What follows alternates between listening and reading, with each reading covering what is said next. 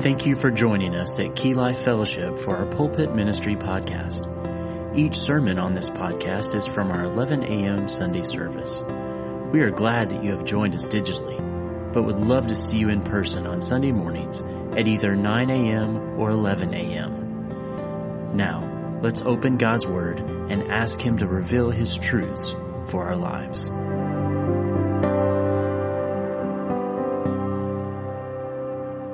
If you have your Bibles, I would ask that you would turn to John and his Gospel in chapter 6. We are going to be looking at a message in John chapter 6 and verses 69 through 71. And I know last week we talked about 69, but we're going to revisit verse 69 again today because it's an important statement that last week I had to do everything within me to hold back and not just get into this week's message, but we're going to see that it applies to both messages as we look at the text.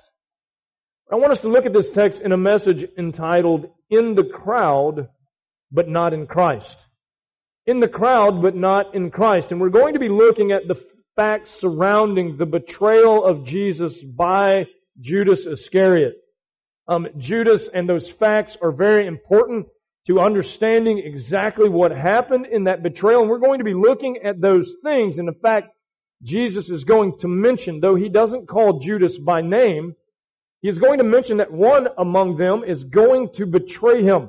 We know that John, as he later recorded this Gospel, lets us know who that one was by looking back in retrospect and identifying him as Judas Iscariot. But before we dial into our focal point today, and that focal point will be the title of the message, In the Crowd, but Not in Christ. And I want you to ask yourself that question, am I in the crowd and not in Christ? And I want that to be the theme of everything that we talk about. But before we jump into that, I want to look at some biblical truths surrounding Judas Iscariot. Many of us are familiar with Judas. He is the one who betrayed Christ, we know, for 30 pieces of silver. And he was a close friend to Jesus. In fact, numbered among the 12, those closest to Jesus in His earthly ministry. Even the lost people in our society know enough about Judas to call someone who betrays them, or a traitor, they call them a Judas. And they know enough about Judas to know that is the type of person that he was, and that he was identified as the one who betrayed Christ. But before we jump into this, I want to talk about some additional things surrounding Judas and his betrayal of Christ.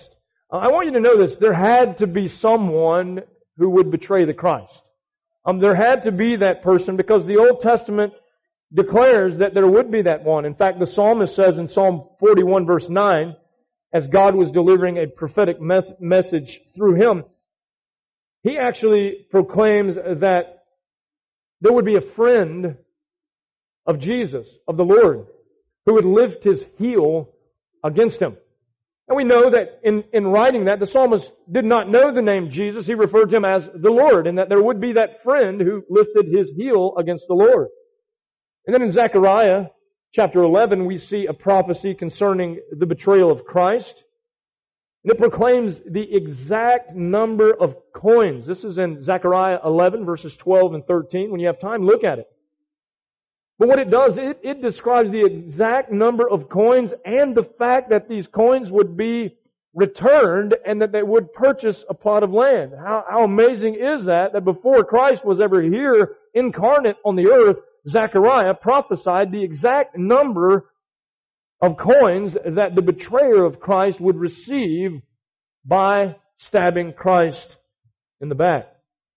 And so we see that about Judas, that it was prophesied in the Old Testament, so there had to be someone. Judas was that someone.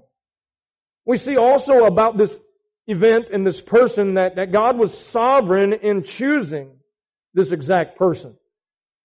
The one who would betray Christ, the one who would apostatize from the faith, the one who would reject Christ completely and who would step off into eternity in his unbelief.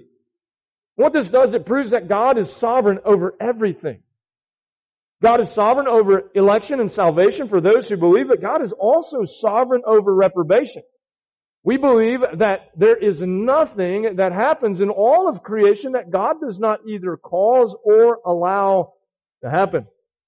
He is sovereign over both good and evil all at the same time. And what a comforting thing that is. Judas could betray Christ, but Judas could not destroy Christ. Because God is sovereign over both good and evil. Nothing is out of His complete rule or His complete control. Jesus was definitely not surprised by who the one among the 12 was, because He sovereignly chose him. He's going to say that in the text in just a moment. Did I not choose the 12? Yet one of you is a devil. He chose 11 to believe, and He chose one to be that reprobate who would betray Him, knowing all the while who He was. Knowing all the while that He was in their midst and was not a true believer. Because this was all according to God's plan. There had to be the one who would betray Christ, as the prophets foretold. God sovereignly arranged that. It is a perfect plan, isn't it? How many of you understand that? Oh, I would have done it a different way. It's a perfect plan because it's God's plan. Judas, however, was sovereignly chosen to be the rejecter of Christ. Judas will definitely be held responsible for the act of betrayal. Many people say if you believe in the sovereignty of God, you can't believe in the responsibility of man. I can believe in both because Scripture teaches both. That Judas will be held responsible for betraying Christ. And why is that? I'll tell you why. God didn't make him betray Christ. God simply left him to himself. He left him to his own wickedness. And in our own wickedness, all of us reject Christ.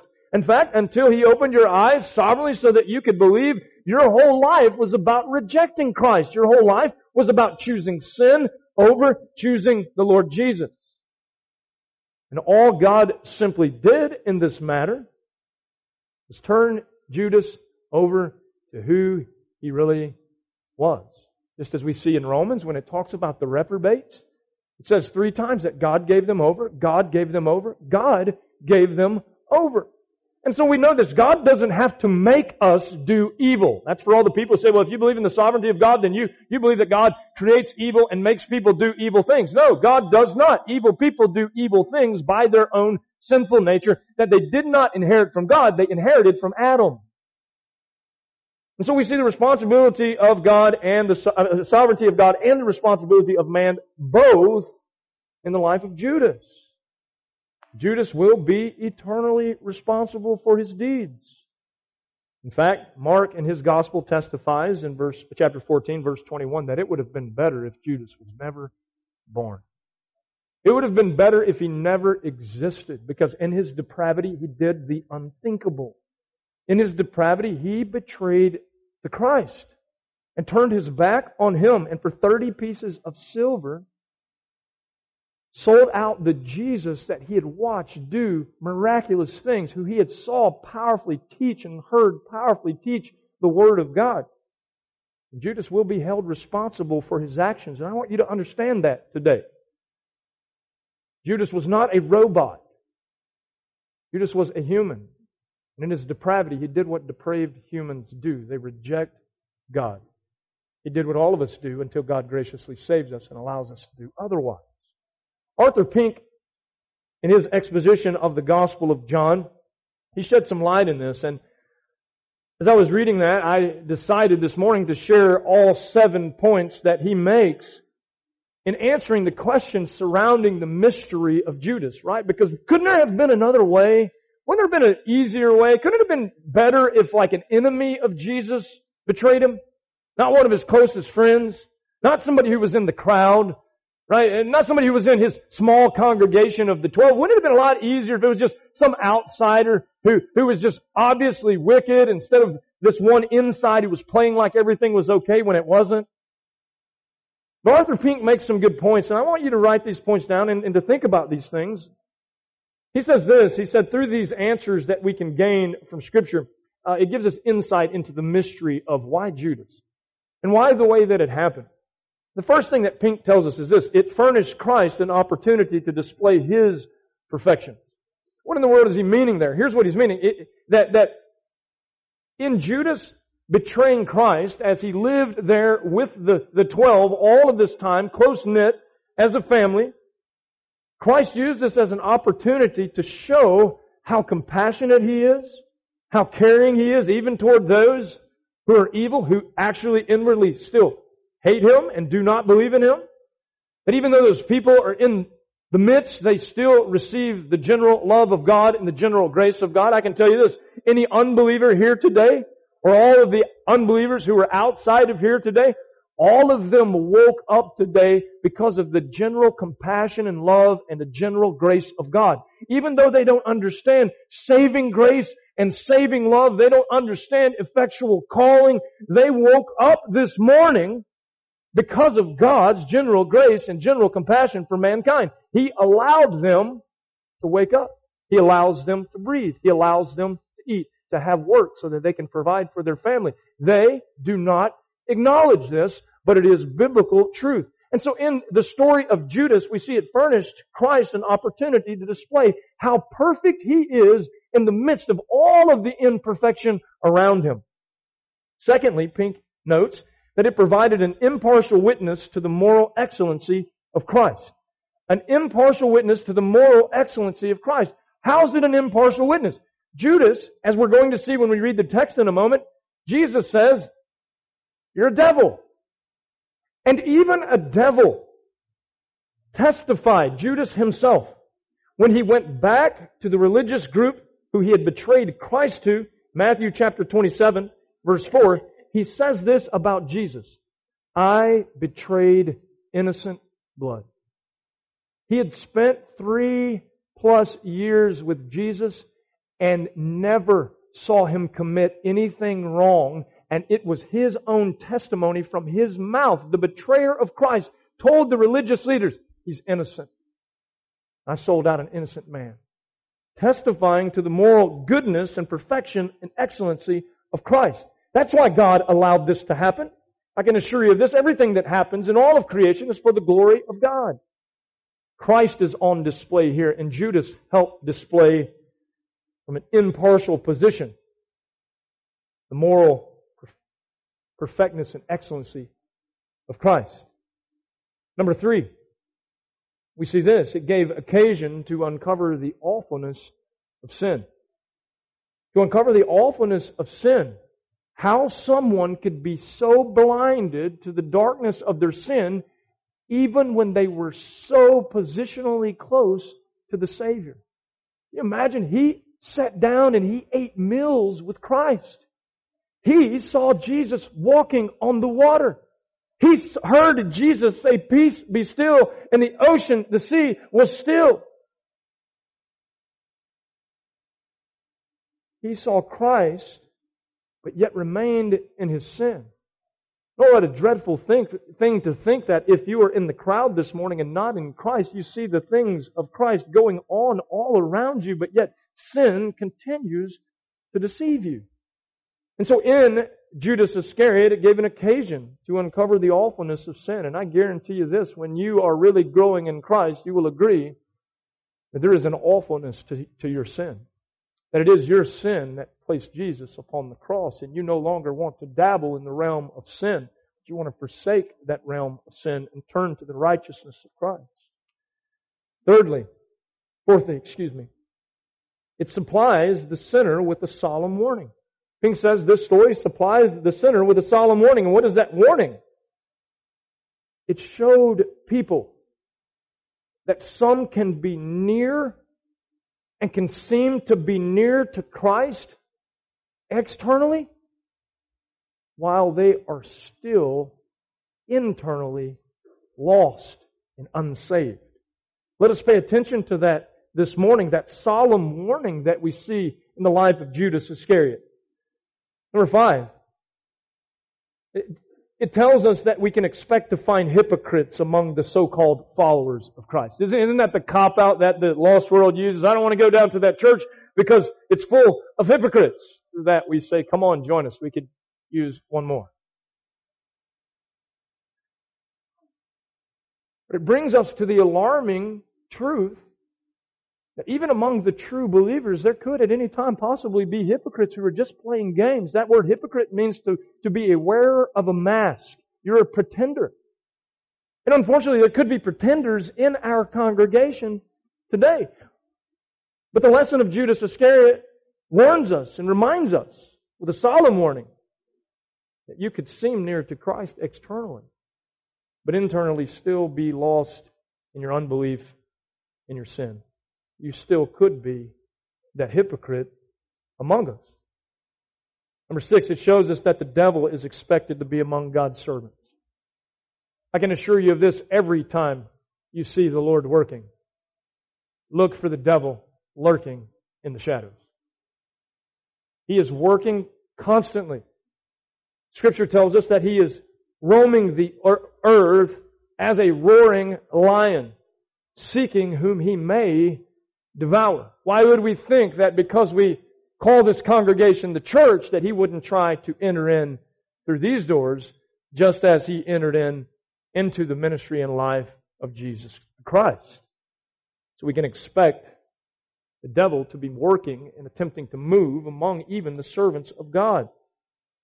Number 7, as Pink closed this 7th point, the details surrounding Judas and the mystery that is there, it affords one more illustration of how radically different are God's thoughts and ways from ours.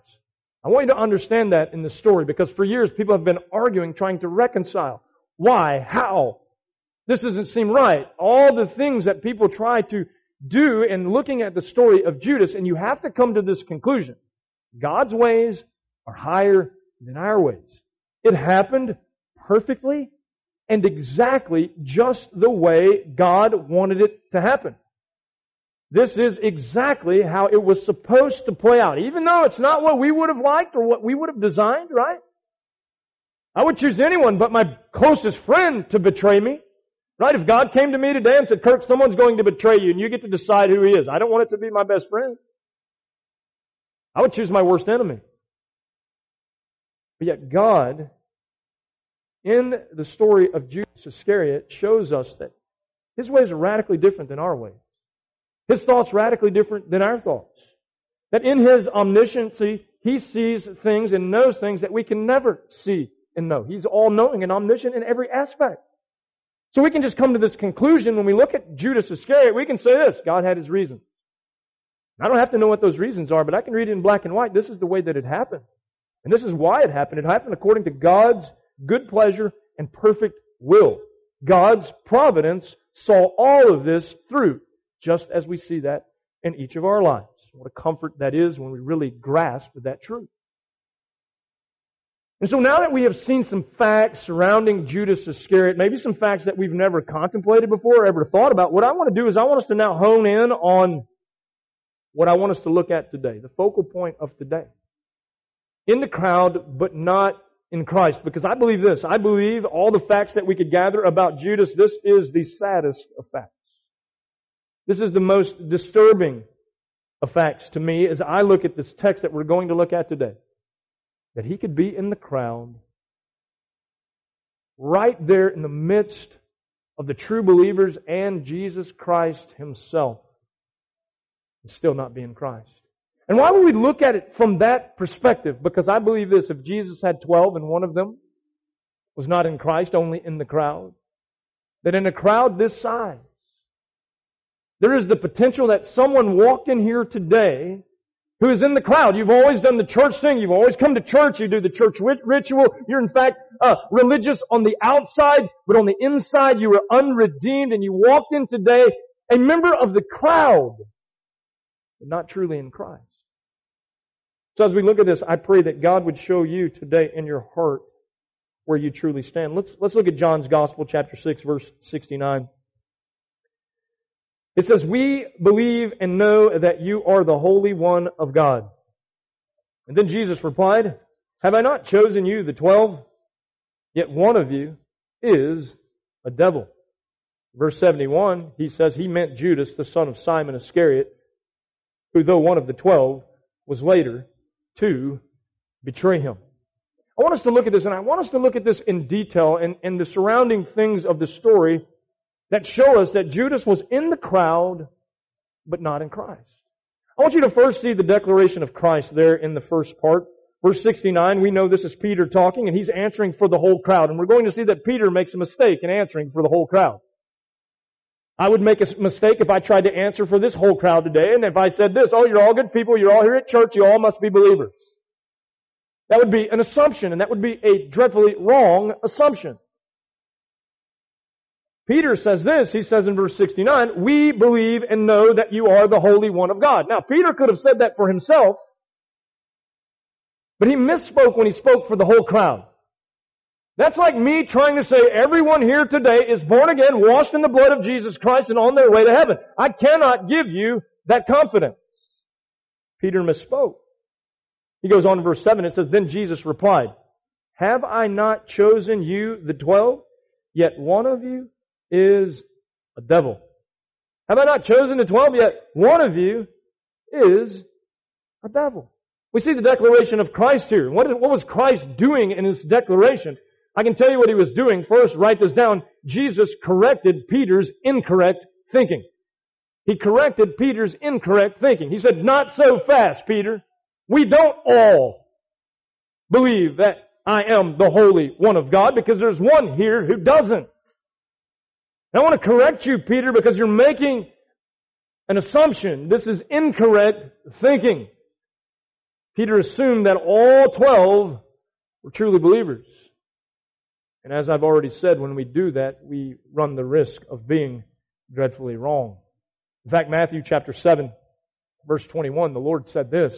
He said, not everyone who says to me, Lord, Lord, will enter the kingdom of heaven, but only he who does the will of my Father who is in heaven. Many will say to me on that day, Lord, Lord, did not we prophesy in your name, and in your name drive out demons and perform many miracles? Then I will tell them plainly, I never knew you. Away from me, you evil doers.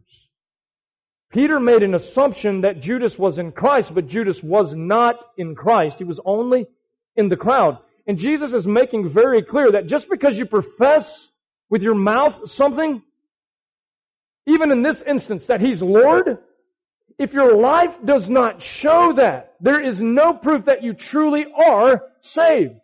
Judas, as we know the story goes, life proved that he truly wasn't saved. He betrayed Christ, proving that he wasn't truly a believer. Peter was making an incorrect assumption in his incorrect thinking. We must never assume that because someone walked in these doors today, I can assure you of this, there was a young man who was saved in our morning service. And he walked in assuming that everything was okay until the Spirit of God got a hold of him and he realized that he was in the crowd, but he wasn't in Christ. And we give God glory and praise for that. I pray that if you're here this morning, you realize the same, that you would cry out to Christ to save you, because He's the only hope that you have. We can't assume that because someone is here at the church, or they are involved in church activities, that they really share our beliefs and faith concerning Christ. Matthew chapter 13, Jesus tells a parable. I would that you pay attention to this parable. Watch what He says in verse 24. It says, Jesus told them another parable. The kingdom of heaven is like a man who sowed good seed in his field. But while everyone was sleeping, his enemy came and sowed weeds among the wheat and went away. When the wheat sprouted and formed heads, then the weeds also appeared. The owner's servants came to him and they said, Sir, didn't you sow good seed in your field? Where then did the weeds come from? Verse 28 says, an enemy did this, he replied. The servants asked him, do you want us to go and pull them up? No, he answered, because while you are pulling up the weeds, you may root up the wheat with them. Let both grow together until the harvest. At that time, I will tell the harvesters, first collect the weeds and tie them in bundles to be burned. Then gather the wheat and bring them into the barn. Jesus here giving the parable that we know of as the wheats and the tares, or the wheats and the weeds. What He was saying is this: we cannot assume that everyone in the crowd is really in Christ. There are those who really are, and those are the wheats. And there are those who really aren't. And they look good on the outside. We know this about the tare. The tare looks just like a wheat, but when you open up that husk, inside it is void of any fruit. And he's saying this, that you can be a part of the crowd but not truly be in Christ. Don't make assumptions, Peter. You can't say, we all know that you are the Holy One of God. Peter, you can say you know because Peter did know. And his life proved it. Because he persevered unto the end. We can never assume that someone, just because they are in the group, are truly in Christ. Haven't we seen this on a regular basis? Testimony after testimony after testimony. In the decade plus that I have been the pastor of this church, I have seen and had the privilege of baptizing person after person after person who says, you know what, I grew up in church, but I was never truly saved. I never truly heard the gospel. God never truly did a work in my life, but He's changed me. And you know what? I've seen their fruit come to fruition in their life as they have grown in faith in Jesus Christ. We can't assume, oh God forbid that we would ever assume that just because someone is in the group, they are truly born again. The fact is, as Jesus proclaimed here, He says, have I not chosen all 12 of you? Let me just say this. This speaks of their inclusion in His close 12. This does not speak of their election unto salvation. Because if you really want to know the truth, He chose 11 of them to salvation, and He chose the other, Judas, to reprobation. He turned him over to his wickedness because he had to betray Christ. So He is again showing Himself sovereign over election and reprobation all at the same time. Jesus here was correcting Peter's assumption. He said, Peter, just because you think that you're all on the same page, you're not on the same page. Jesus corrected Peter's incorrect thinking. Secondly, Jesus confirmed internal treason. Internal treason. He said, one of you, one among our number, one of the 12, is a fake and a phony and a fraud. Oh, it stands to reason that in a group this size, far greater than 12, that there could be a fake, a phony, and a fraud in our midst this morning. I don't say that to condemn you. I say that so that when you hear the gospel in just a little while and God permeates your heart with the truth, that you would respond in humility and faith and repentance to Christ. My prayer is that if you walked in this door today just a part of the crowd but not in Christ, that God would graciously save you. That you can walk out of here today in Christ, knowing full well that you are truly His. He is yours. That you are purchased by His blood that He shed at Calvary on the cross. So we see Jesus confirming internal treason. One among you is a devil. What a statement. Nothing could be more alarming or disturbing to these men, I assure you. To be literally called the devil. To equate you with Satan. To put you in the same category. Did you know that Satan was not a new concept here in the New Testament? They learned about Satan all throughout the Old Testament in their upbringing. And Jesus looks and says, there's a devil among us. Oh, don't you know that they immediately began to wonder? Oh, as we should, shouldn't we? Shouldn't we immediately in this congregation begin to examine and to wonder, am I truly in Christ? Am I truly in Christ, or have I bought some bill of goods from Satan that all I have to do is pray this little prayer and walk this little aisle and fill out this little card and everything's going to be okay? Little prayers, little aisles, and little cards do not save people. Christ does. And we see here He's reminding them. There's always the danger of internal treason. So one of you is a devil. He does this inspiring them to see their need for self-examination. To see their need for self-examination, to work out their own salvation with fear and trembling. 2 Corinthians chapter 13 says it like this. Paul says in verse 5, he says, examine yourselves to see whether you are in the faith. Test yourselves. Do you not realize that Christ Jesus is in you? Watch this. Unless, of course, you fail the test. Oh, you must examine yourself this morning. This is the declaration of Christ, that there is a devil in the midst of His 12. And immediately, what did they do? John chapter 13 testifies, along with Matthew chapter 26, that they immediately began to wonder and to ask. And they went to the Lord. Surely not I, Lord, right? Not me. Oh, they began to examine themselves. Surely it's not me. I would ask that you examine yourself today to see, is it you? Are you in the crowd and not in Christ? You must examine yourself. I assure you, if I could tell you for sure, I would have already told you. You must examine yourself. You must work out your own salvation with fear and trembling. And Jesus declared, there's some of you who aren't truly in Christ. We must hear this warning today. We must hear the warning of Jesus, the 2,000-year-old warning that He gave to His followers. Because if it was true for them, it definitely has the potential of being true to us today. So we see the declaration of Christ. Secondly, if you're taking notes, write this down. The duplicity of Judas. The duplicity of Judas. Then Jesus replied, have I not chosen you, the 12? Yet one of you is a devil. We know that John in verse 71 writes this in retrospect. He meant Judas, the son of Simon Iscariot, who, though one of the 12, was later to betray Him. So we see he's talking about Judas, one of the 12, but we see his duplicity, that he is a devil and he is one of the 12. And can I say this to you? That is completely contradictory. He could not be a true follower of Christ and still a devil. Now we look at duplicity, and I know we must define that word. That word duplicity means this, doubleness.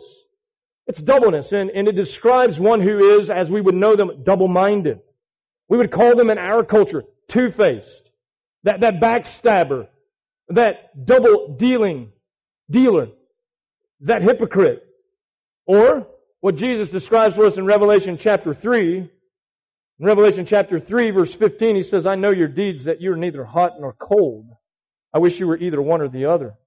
So because you are lukewarm, neither hot nor cold, I am about to spit you out of my mouth. Lukewarm water comes from duplicity. It is hot water being mixed with cold water, making lukewarm water. Judas reveals here his duplicity in Christ saying what He has said about him. The duplicity of Judas. His duplicity reveals things for us. It reveals his true heart. His true heart. You can't be darkness and light at the same time. There is no such thing as part darkness and part light. Some people think that that's Christianity. That is not Christianity at all. I'm not talking about the simple struggle between the spirit and the flesh. I am talking about who you really are. And if you are in Christ, you are light. You have been brought out of darkness. You are no longer in the dark. However, Judas in his duplicity reveals his wicked heart, the fact that he was part dark in his thinking and part light. He externally walked around the earth with Jesus and His other followers, while internally he plotted to betray Jesus the Christ. We see the duplicity of Judas revealed his heart. In fact, it does the same in our lives. And I would encourage you to ask yourself that question. Am I in Christ or am I still in sin? Because I can assure you of this. You are not in both. It is impossible for you to be in both. Am I in Christ or am I in the world? You can't be in two places at the same time. 1 John chapter 2, John in his epistle writes this, do not love the world or anything in the world. Why? He tells you why. If anyone loves the world, the love of the Father is not in him. What a startling fact. That if anyone loves the world, the love of the Father is not in him. Judas couldn't decide. He liked Jesus and he liked the benefits of Jesus, but he loved the world more, and he proved it. He chose 30 pieces of silver from the world to betray Christ. And the duplicity of Judas reveals his true heart. Listen to me, people. There is no dual citizenship in heaven. You are either a citizen of heaven, blood-washed, bought from Jesus Christ, or you are still a citizen of sin and this world. Period. There's no exception to that. You are either still in the world and in your sin, or you are in Christ. You cannot have both. And if you still love this world, John says the love of the Father is not in you. His duplicity revealed his true heart. Duplicity is the absence of allegiance. Right? Because you can't show allegiance to two masters at the same time. In fact, the Lord said that. You can't serve two masters. If those words were true 2,000 years ago, I assure you they're still true today. You can't serve two masters. You can't serve sin and Christ. So his duplicity revealed his true heart and his true allegiance. That Jesus was not truly his Lord. His allegiance also defined for us who he really served as Lord. I want to say this to all of you so that you can hear me. Jesus is either Lord or he isn't. There is no middle ground. There is no such thing as part-time Lord. There is no such thing as on Sunday at church Lord. He is either Lord of all of your life or he's not Lord of any of your life. In fact, when they came to Jesus and said, "What must we do to follow you?" He said, "Deny yourself." Why? Because their allegiance was to themselves and their sin. And he said, "Leave your allegiance to you and take up your cross and follow me." That is whole allegiance to Christ. That is wholeheartedness, like we looked at last week. Judas, in his duplicity, revealed that Jesus was really not Lord at all because there was no true allegiance to Christ. Secondly, his duplicity resulted in betraying Christ for fleshly gain. In betraying Christ for fleshly gain, and oh, so many people these days who betray Christ for fleshly gain. Matthew chapter 26, verse 14, recounts this. It says, "Then one of the 12, the one called Judas Iscariot, went to the chief priests and asked, 'What are you willing to give me if I hand him over to you?'" Do you see that? Judas went to them. "What are you willing to give me if I hand him over to you?" He'd been plotting this behind the scenes. So they counted out for him 30 silver coins. From then on, Judas watched for an opportunity to hand him over. Oh, we see the duplicity of Judas ultimately ended up in betraying Christ for fleshly gain. He gained 30 whole pieces of silver to lose his very soul. Christ himself said this, "What profits a man if he gains the whole world, yet loses his soul?" But yet Judas, for only 30 pieces of silver, nothing close to the whole world, forfeited his whole soul. And who you truly serve will always come out in the wash. What I mean is this, your life will show it. Who you truly serve, Judas served himself. He served his own desires. He served Satan and he served sin. And it came out in the wash, didn't it? By his actions, he proved where his heart really was. He'd rather have 30 pieces of silver than to have forgiveness of sin, eternal life, and a restored right relationship with his Creator. He missed out on all of that for 30 small pieces of silver. His actions said a lot about who he really is. In fact, Jesus in Matthew chapter 6, verse 21 says, "Where your treasure is, there will your heart be also." Judas had no value for Christ. He thought more of the small bag of silver, which he betrayed Christ. Thomas Watson said this, the Puritan. He said, "What fools are they who for a drop of pleasure drink a sea of wrath?" What fools are they for a drop of pleasure drink a sea of wrath. Oh, Judas, the quintessential example of this. A little small bag of silver, a drop. In comparison to the riches of God that we have in Christ Jesus. A small drop, but yet for a small drop, a little bag of silver, he was willing to drink the sea of wrath. And I assure you of this, he will drink the sea of God's wrath for all eternity because he betrayed Christ. Because Christ was not truly Lord of Judas at all. So we see his duplicity.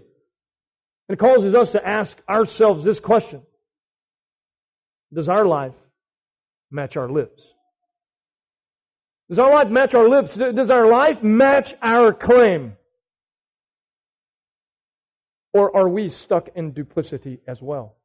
We say one thing with our mouth, yes, Jesus is Lord, but we deny that He's Lord by the way that we live our life. That is duplicity. That is double-mindedness. That is not true biblical Christianity. Because we know this. Scripture is true. Do we still all agree with that?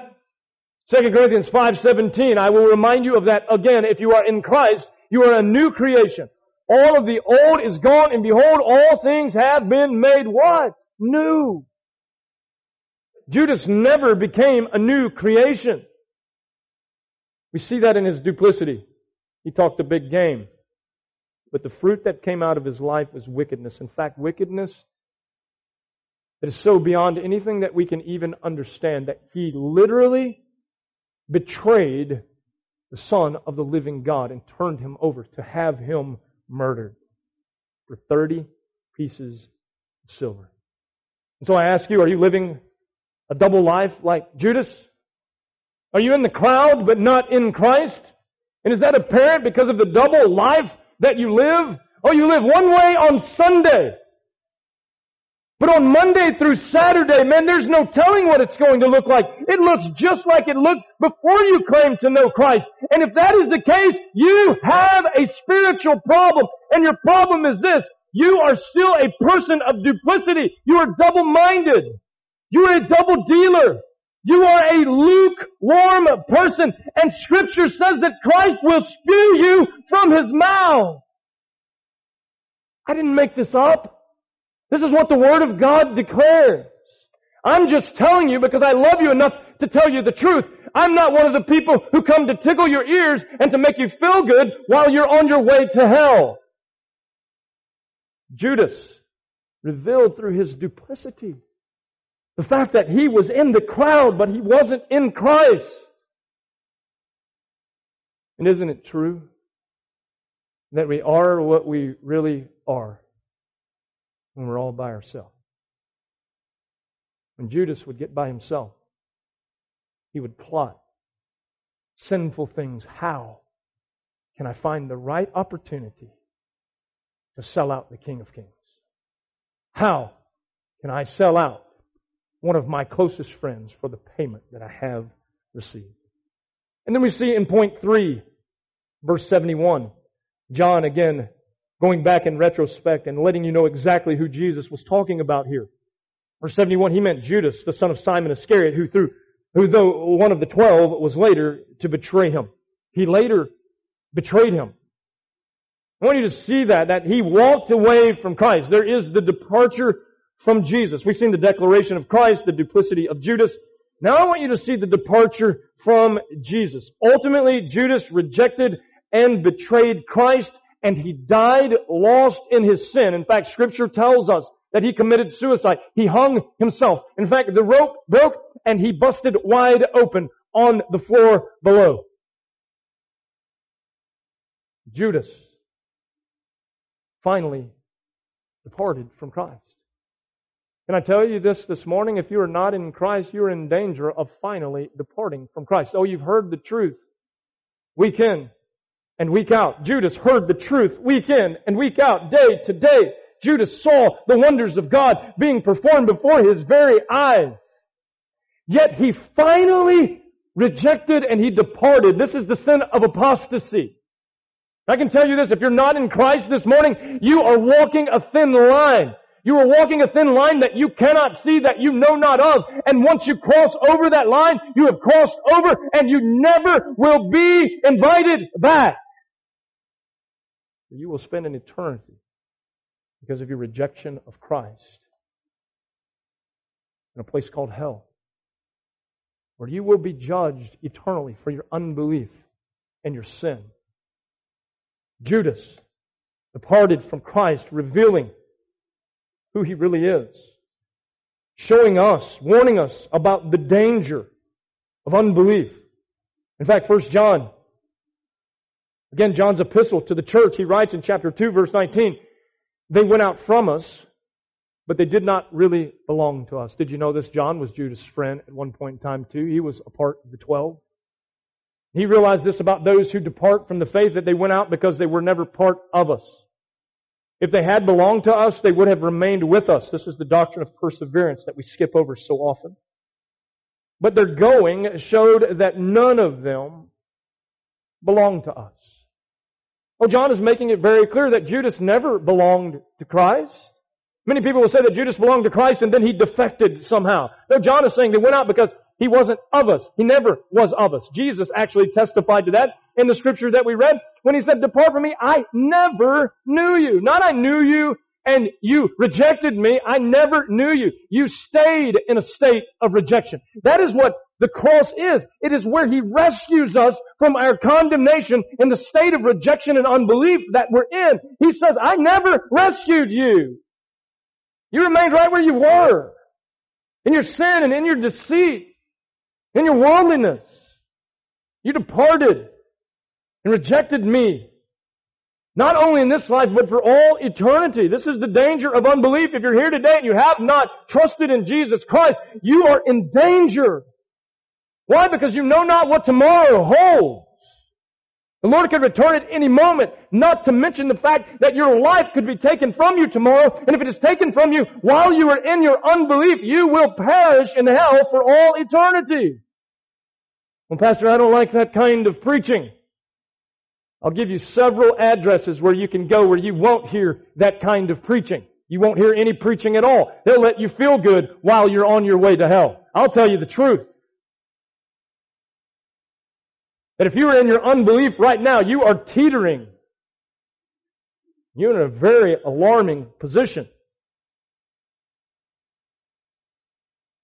Because at any moment, it could be your final rejection of Jesus Christ as Lord and Savior. And I assure you of this, when you finally reject Christ as Lord and Savior, there is no hope for you for eternity. There's no hope for you at all. The ultimate litmus test to true Christianity is persevering faith. Did you know the other 11? They persevered in their faith until the end, proving that they truly were born again. Proving that they truly were in Christ and not just in the crowd. Judas, not the case. He rejected Christ, hung himself, and he perishes in hell and will perish in hell for all eternity. Judas abandoned Christ. He had witnessed all that Christ had said and done, but he had no saving faith to secure him in the end. Oh, to sit under His Word and to hear. Listen, Judas heard the very mouth of Christ speak what we read on the pages. And he sat under that. Still did not believe. You know, you can sit under all the preaching that a man can bear to his human ears and still depart from this world lost, rejecting Christ. Oh my, I promise you this, coming to church and hearing preaching, going to your Sunday school class and hearing teaching, those things won't save you. It is Christ and Christ alone who saves you. Judas had heard all of the teaching. He had heard the words of Christ. Still, he wasn't saved. He not only heard and sat under the words of Christ, he also saw the mighty works of Christ. As I've already mentioned, he was there when Christ walked on the water. He was there when Jesus healed the blind man. He was there when Jesus healed the invalid of 38 years outside of the pool. He was there when Jesus turned the water into wine at the wedding in Cana. He was there. He saw these things. But yet in seeing these things and reckoning them in your human intelligence won't save you. Oh, being saved is not acknowledging that Jesus did great things. Being saved is by faith, trusting in Jesus and Jesus alone as the only one who came to this earth, God incarnate, to save you from your sin by dying on a cross in your place, bearing the wrath of God that belonged to you.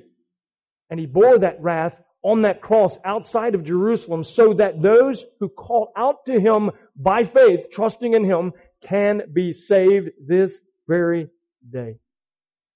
But not so with Judas. Judas departed and did not believe. He was in the crowd, but he wasn't in Christ.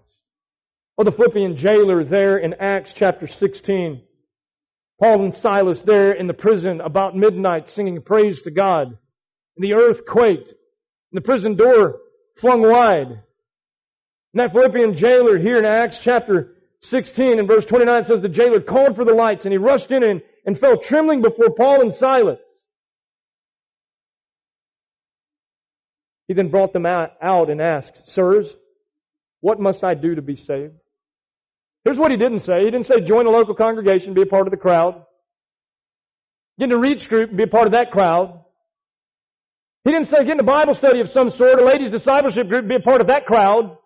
No, he didn't say that at all. They said, He said, what must I do to be saved? And they replied, believe in the Lord Jesus. That word pisteuo in the Greek. It is an abandoning of yourself and a full-out trust by faith in Christ. He said, believe in the Lord Jesus and you will be saved. Judas saw all the things Jesus had done. He heard all the things that Jesus taught, and those things counted for nothing because he did not believe. Jesus was making that clear in this text. Peter said, we believe and we know. And Jesus says, no, one of you is a devil and he does not believe and he does not know. He is in the crowd, but he is not truly in me. Oh, would you hear that this morning?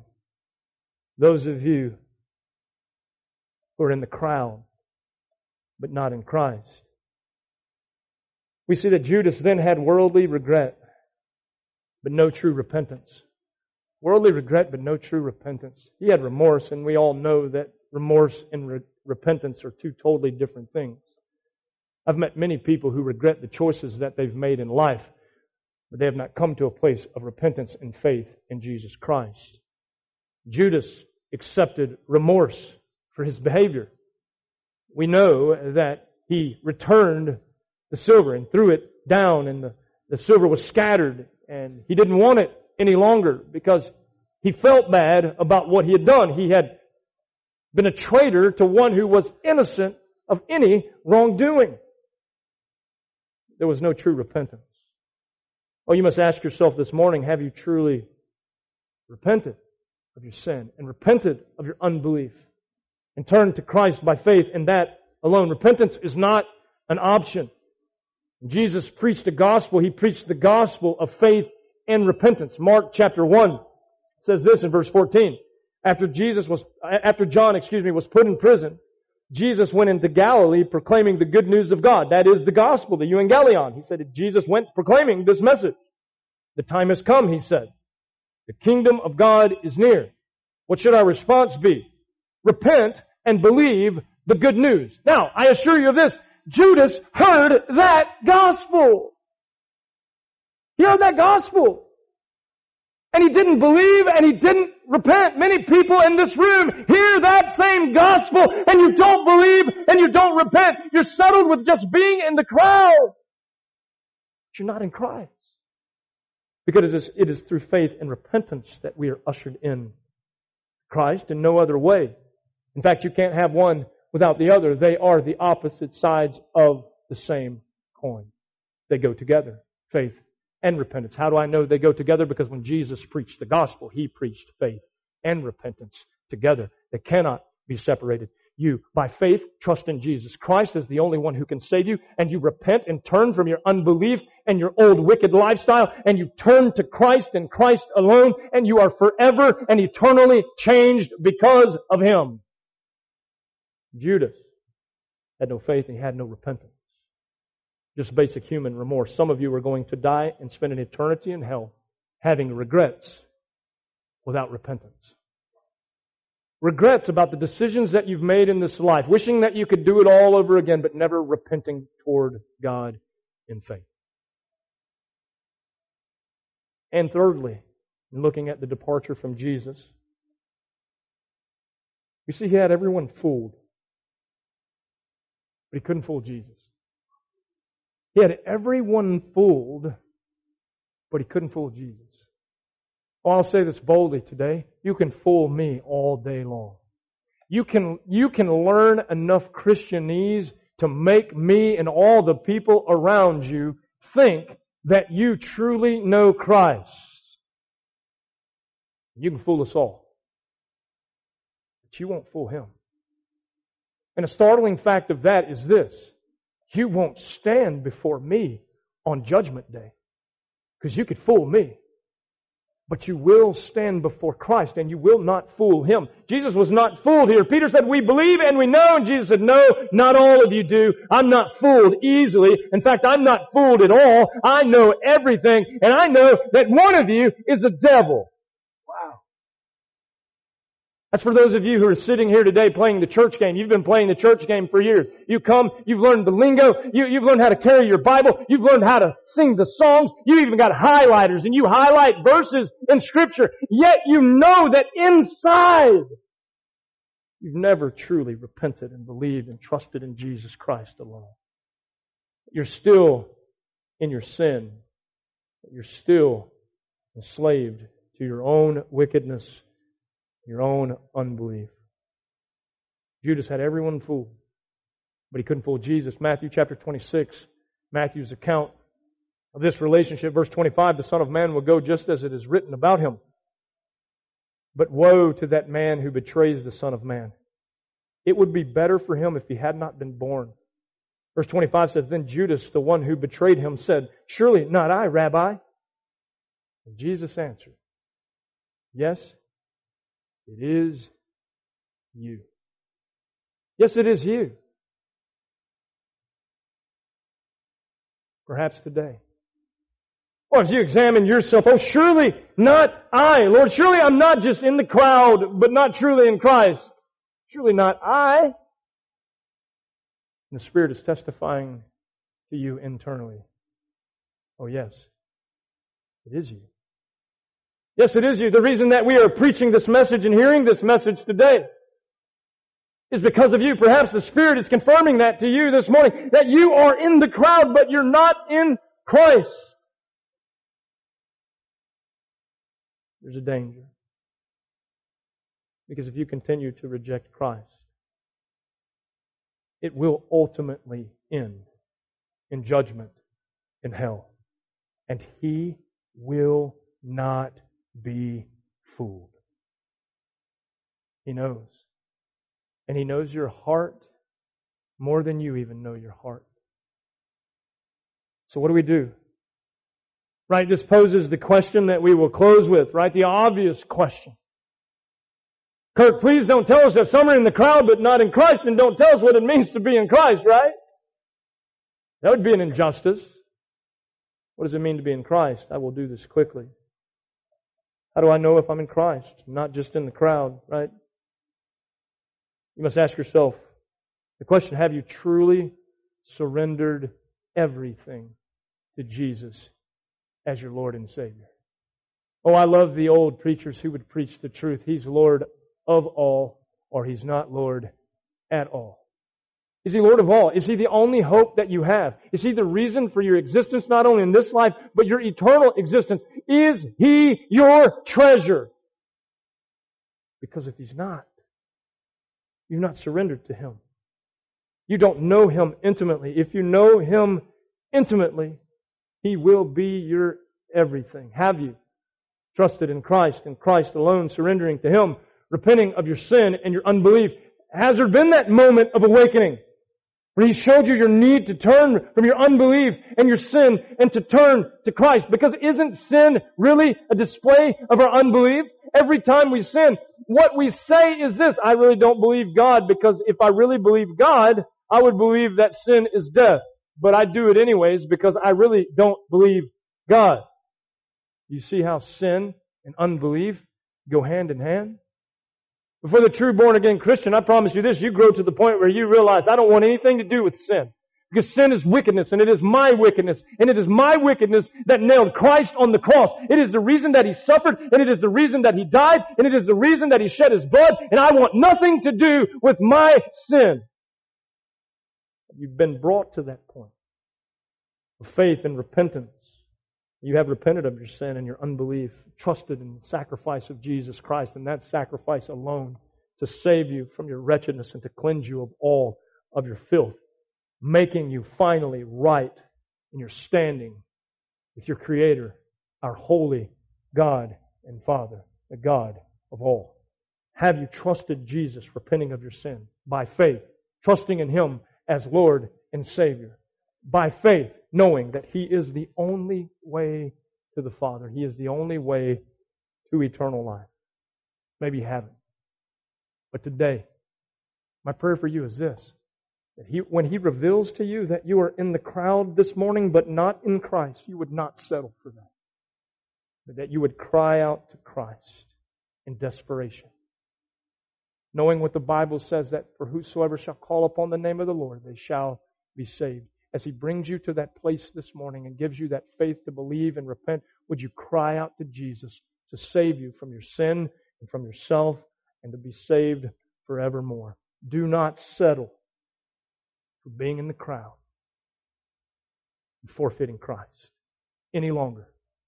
Call on Jesus today, the only one who can save your sinful soul and make you right with a holy God. Let's pray together. Father, in the name of Jesus, we thank You for Your Word. We ask that it, through the power of Your Spirit, fall upon the ones who You desire to save this morning. And God, that Your grace would be lavished upon them. That You would graciously give them the faith to believe and to repent, to turn from their life of sin and unbelief and to turn to Jesus Christ and Christ alone. That they would be saved, forgiven, and given eternal life this morning according to Your promises in Your Word. Lord, we thank You for what You're going to do as Your Word has gone forth and as Your Spirit is free to move. Save sinners. Cause saints to rejoice. Cause us to fall on our face and worship You for who You are, the Holy One of God, just as Peter proclaimed. Lord, for those who can't proclaim that, Lord, I pray today that You would do a work in their life, bringing them to You for salvation this morning. And we pray and we ask all these things, depending on You and You alone. In Jesus' name, amen. Thank you for listening to the Key Life Fellowship Pulpit Ministry podcast. If you would like to talk with one of our pastors, please email us at info@keylifefellowship.org.